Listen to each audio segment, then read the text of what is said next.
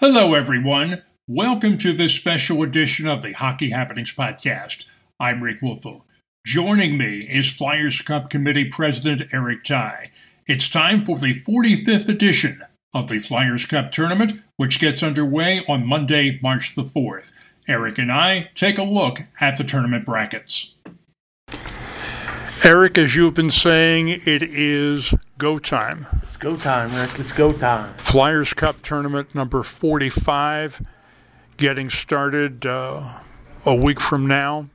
I know you've been revved up for this for months, and now it's time. And the highlight of the season always, and there should be some outstanding hockey played over the next couple of weeks. Yeah, it's like you said, 45th year, so it'll be, minus the COVID hiccup a few years ago. This will be the 45th time that these trophies get raised to the best high school teams. Like I said on the selection show last night, Sunday night, that the number of teams are down from last year. It was 50 teams last year, and I think it's 41 or 41 this year. Some of that has to do with doing away with the New Jersey-Delaware bracket, but that really only accounts for two teams because the other two teams that were in that bracket have been placed in AA and AAA respectively. A couple of the girls, there may have been 8 girls teams in last year, and there's only 5 this year. So there's 3 more. And I think single A probably had 14 last year, maybe 15, and there's only 12. But like I said on the selection show, we can't just put teams in there to put them in. Teams have had 6 months to prove their worth. I'll stick by my guns. I think we got it right. Let's take a look at the bracket. We're going to take ladies first this year. Avon Grove is the number 1 seed. They have the opening round bye. The play-in game, if you will, number 4, Conestoga, number 5, Lower Merion. The winner of that game will face Avon Grove in a semi. The other semifinal, number 2, Downingtown West, number 3, Westchester Henderson. And as was mentioned on the selection show, Downingtown West featuring one of the country's top female hockey players. So we'll let you take it from there. Yeah, Lower Merion, I think this is the first time the Lower Merion girls have been in. Then them in Conestoga, they've worked hard all year. Avon Grove has been the clear-cut number 1 in the girls' division all year. They were in the finals last year. I'd be shocked if they weren't back in the finals this year.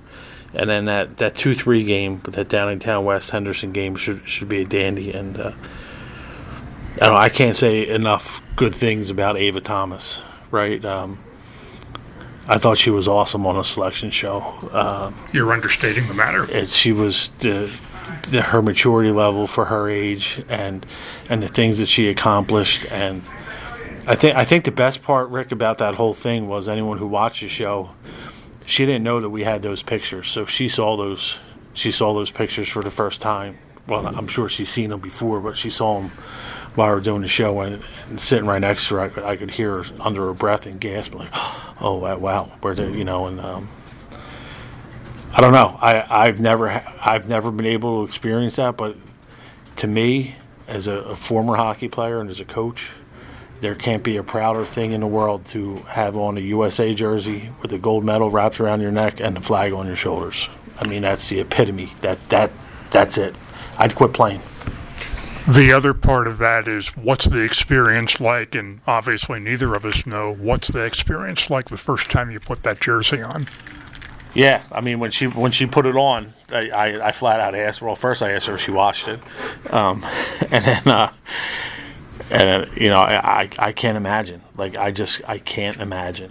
And look, man, I that gold medal was heavy. I held that gold medal. That was heavy. But more importantly, yours truly is going to the Olympics. I got a signed piece of paper that says so. And there were witnesses, too. Yes, there were. Let's take a look at the single A bracket. Westchester East going for their fourth Flyers Cup title in succession. As you mentioned on the selection show, the single A bracket has been centered around the Westchester area for quite some time. Was Westchester Ruston, now Westchester East going for 4 in a row. They get the opening round bye in a bracket of 12. And what that is going to mean, I think, is a more competitive tournament, because you look at the top 4 seeds getting byes and everybody else plays their way into the quarterfinals, but it's going to make for a more competitive tournament, and the top 4 seeds are going to have to work to get to the semifinals and finals. Yeah, like I said, we released the power rankings all year. Westchester East and Garnet Valley have been 1 and 2, flip-flop back and forth, and this went down to the wire. Like we said I said on the selection show that, Friday night, it came down to the last games, and the games go into overtime, and then we have to talk, and then we have our formulas and whatnot, and look, I don't think there's much difference between the 1 seed and the 4 seed, like minimal. Any 4 of those teams can win, and then you have the lower Dolphins, at 5, sitting there at 5. Springfield's been coming on at 6, and then Palmyra at 7. So again, I don't want to keep repeating myself, but as I said on the selection show, you got 3 of the top 7 seeds are coming from Central Penn. Hershey, as of late, has been playing the best out there. They probably have a sour taste in their mouth from last year. They made it to the finals. I'm sure they want to get back at it. But, Garnet Valley's really good. Marple Newtown's really good. Westchester East is really good. So, and even the first round games, aren't going to be patty cakes. That Plymouth Whitemarsh Unionville game could be a dandy. The 8-9 game, as well as the Palmyra Pencrest game. They're going to be 2 really good hockey games. You look at this as being maybe the most competitive bracket of the 4 in terms of balance? Top to bottom. No, I don't. No, I don't. I think they're all the brackets are competitive from top to bottom. I mean, it's there's less teams in this one, so it may be tougher, but then again, it may be easier because the 1 through 4 seeds have to play 1 less game too. So who knows? But the way it's stacked up, I mean, if we thought AA would be more competitive with 14 or 12 teams, which, believe me when I tell you, it came down to the last minute. I did not think there was going to be 16 teams in any bracket this year. I would have bet millions on it, and here we are, 16. So we'll see. We're going to do the AAA bracket next. LaSalle, the defending champion and the favorite.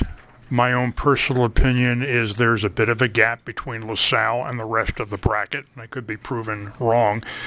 LaSalle will face the 8th seed Perkiomen Valley in the opening round. The other first-round games, number 4, Holy Ghost Prep, number 5, Father Judge on that side of the bracket. On the other side, number 2, Malvern Prep, number 7, Devon Prep, and number 3, St. Joseph's Prep, and number 6, Salesianum, who moves over to AAA, or in fact back to it, because the New Jersey-Delaware bracket has been eliminated this year.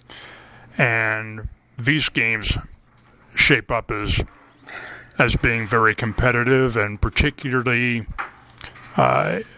in the past where the APAC has dominated this bracket this year, that may not be the case. No, I mean, hey, look, there's a good possibility that, again, it's going to be the 4 APAC teams in the semifinals. I think it's a better possibility that there's not going to be 4 APAC teams.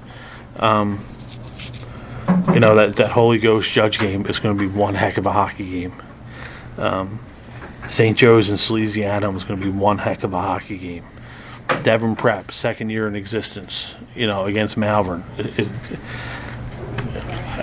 You may be better off just picking names out of a hat to decide the winners of those games, because I'm not making this call. That's how close these teams are. Like you said, LaSalle doesn't have an easy one either with Perk Valley. So that's it'll be interesting to see what happens there. I think Perkiomen Valley being in this bracket, they feel like they've got something to prove. I think the 4 non-APAC teams will all go in feeling that way, that they're considered maybe second tier compared to the APAC schools, and they want to prove that they can play with them and beat them. Yeah, that's a fair statement. I would agree with that statement. A little bit of a chip on their shoulder, maybe. Hey, look, I think you put it that way. I think that's accurate.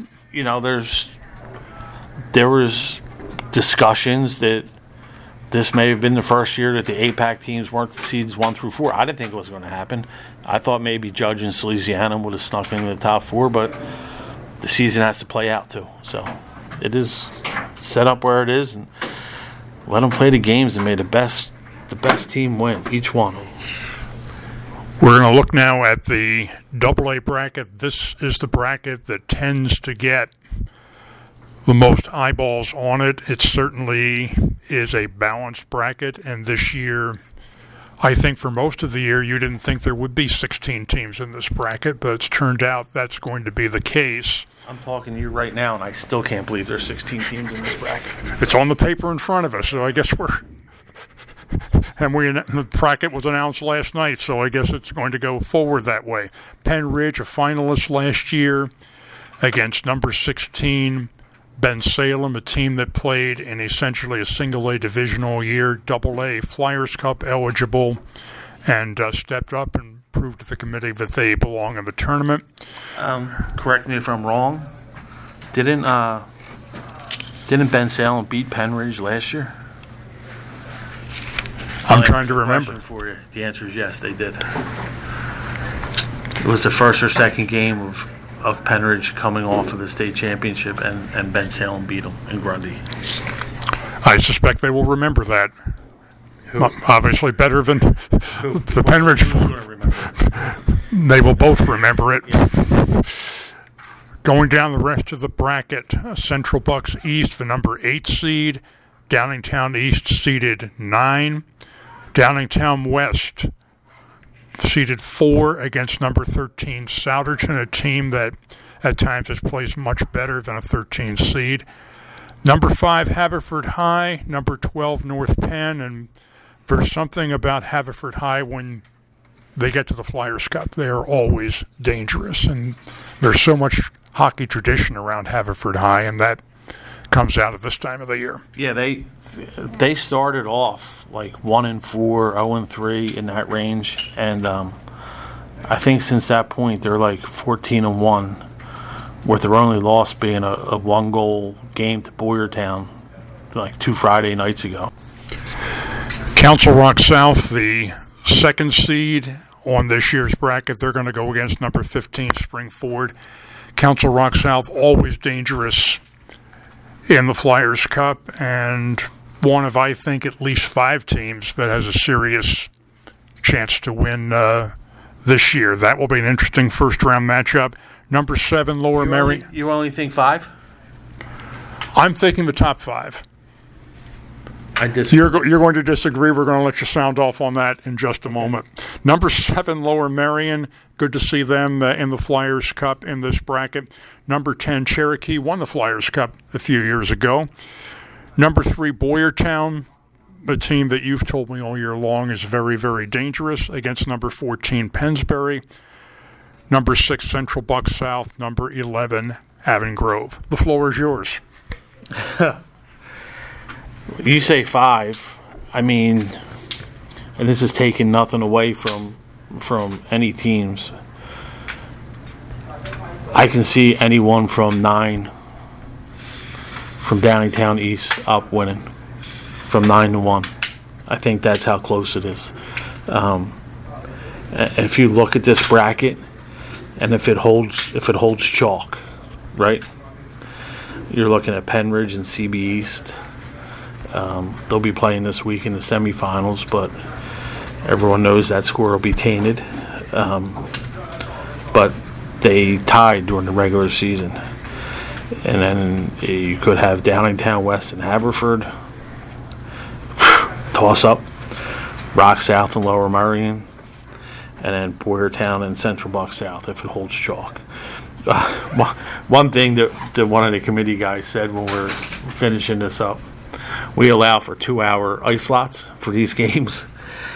And the rate that Downingtown West and Souderton can score goals in that first round game, I think it's at 4 versus 13. 2 hours might not be enough for that one, the way those two teams can score goals. That will be a goal fest. It's going to be fascinating stuff, and as the bracket moves along, and we talk about this every year, what is if it allows a team to make a long run in this tournament? And my theory is, I used to say having a hot goaltender. Maybe that isn't quite as important, being hot as far as making the saves that you should, not letting in bad goals. That's not quite the same thing. And the other part of that is not taking foolish, you would say dumb, penalties. Asinine, stupid. I have a whole plethora of words I can use. I know. I don't know how many of them you'll beep out, but no, this is a podcast. We're not governed by certain regulations. Go on. Yeah, it's look, there's a couple of factors. If you're a team that has a bunch of young guys and you win 1 or 2 games and you have to come out and play in front of a full house, which some of these kids may have never done, it can get intimidating, especially if you have to go on the road to do it. If you're going to take stupid penalties, you're going to lose. Like you said, a goalie who makes the saves he's supposed to make is key, but getting a hot goalie who stands on his head surely helps. And then you have the teams that are battle tested, right? So you have the Penridge team that won the Flyers Cup and the state championship 2 years ago, made it to the finals last year, number 1 seed this year. They're battle tested. A lot of those kids are still there. They know what it takes. You know, Rock South has been in the finals and the semifinals. They're battle tested. Haverford High's been to the finals, the semifinals. So they're battle tested. It's it's the same. It's the same at every level. Westchester East. I don't know. Is there a team who's more battle tested than Westchester East? Maybe LaSalle. But, I mean, Westchester East has done everything that you can do for the last 3 or 4 years. Those kids are battle tested. They know what it takes to win. The other part of being battle tested, or this goes along with it, knowing how to deal with adversity. Your team lets in a bad goal. If there's a bad bounce, you don't score a goal. An official misses a call that maybe you think he should have made. Dealing with that adversity and dealing with it in that Flyers Cup environment where you've got a full house a lot of the time, where there's a lot of emotion in the air. How well does your team deal with that when things don't go well? Right, and I think more importantly than that, Rick, is all these teams, majority of these teams are going to finish their playoffs this week, Monday, Wednesday, Thursday, Friday. You know, if they lose, they know that they have the Flyers Cup next week, right? So it's not, obviously they want to win their league championships, but it's not season over. Then you get to the Flyers Cup. And that's it. It's win or go home at that point. Like, one bad bounce can cost you. One stupid penalty can cost you. Your season's over. Like, what do they say? That the price of poker raises. Everyone says the speed in the regular season is at one place, and then when you get into the playoffs, the speed and everything else picks up a bit. And then when you get into the Flyers Cup, the pace, the speed, the intensity, it all picks up again. Look, there's, what did we say, 43, 41? 41 teams. 41 teams. What's 41 minus 4? 37? 37 teams are ending their season with a loss. That's stark reality if I ever heard it. 37 teams are ending their season with a loss. Only 4 teams are going to win their last game, and even not, the girls will be it, but the 3 boys teams will then have to play in the state championships, and they still have a possibility to end their season on a loss. Now, I don't think that's going to happen. As I say, every year we're going to clean sweep the West and the states. I don't care what teams are playing, but I mean that's a harsh reality. 37 of the 41 teams are ending their season on a loss. The highlight of all this, or the part that maybe resonates most strongly, playing in front of your classmates, in front of family, friends, your community. Nothing against club hockey. We're not attacking club hockey here. But that is something the club version of the sport simply can't replicate. The atmosphere that you get in the building for a Flyers Cup game is something that is impossible to duplicate. There's nothing better. Like, you've been there, I've been there. We see it. We see, like, on finals nights where if it's a AA, AAA doubleheader final, 1,000 people for the first game, 1,000 people for the second game. You can't walk, you can't move. It's loud. It's just there's no other atmosphere like it. It's but that's what we do this for, right? We do it for the kids. We want to show off the kids. We want to showcase the kids, and there's no better way to do it than doing it in front of their classmates, and in some cases, a lot of cases, the school administrators and whatnot. So, as much as we want the fans to show up and fill the buildings and have fun, there's a whole other token where you need to be well behaved too. We like the raucous crowd, but there's a line. There's a line, and hopefully no one crosses that line. It's going to be a lot of fun next week and the week after, and we are looking forward to it. And while we have the opportunity, our thanks to a lot of people, our rink partners, the Flyers organization, which it's obvious this doesn't happen without them.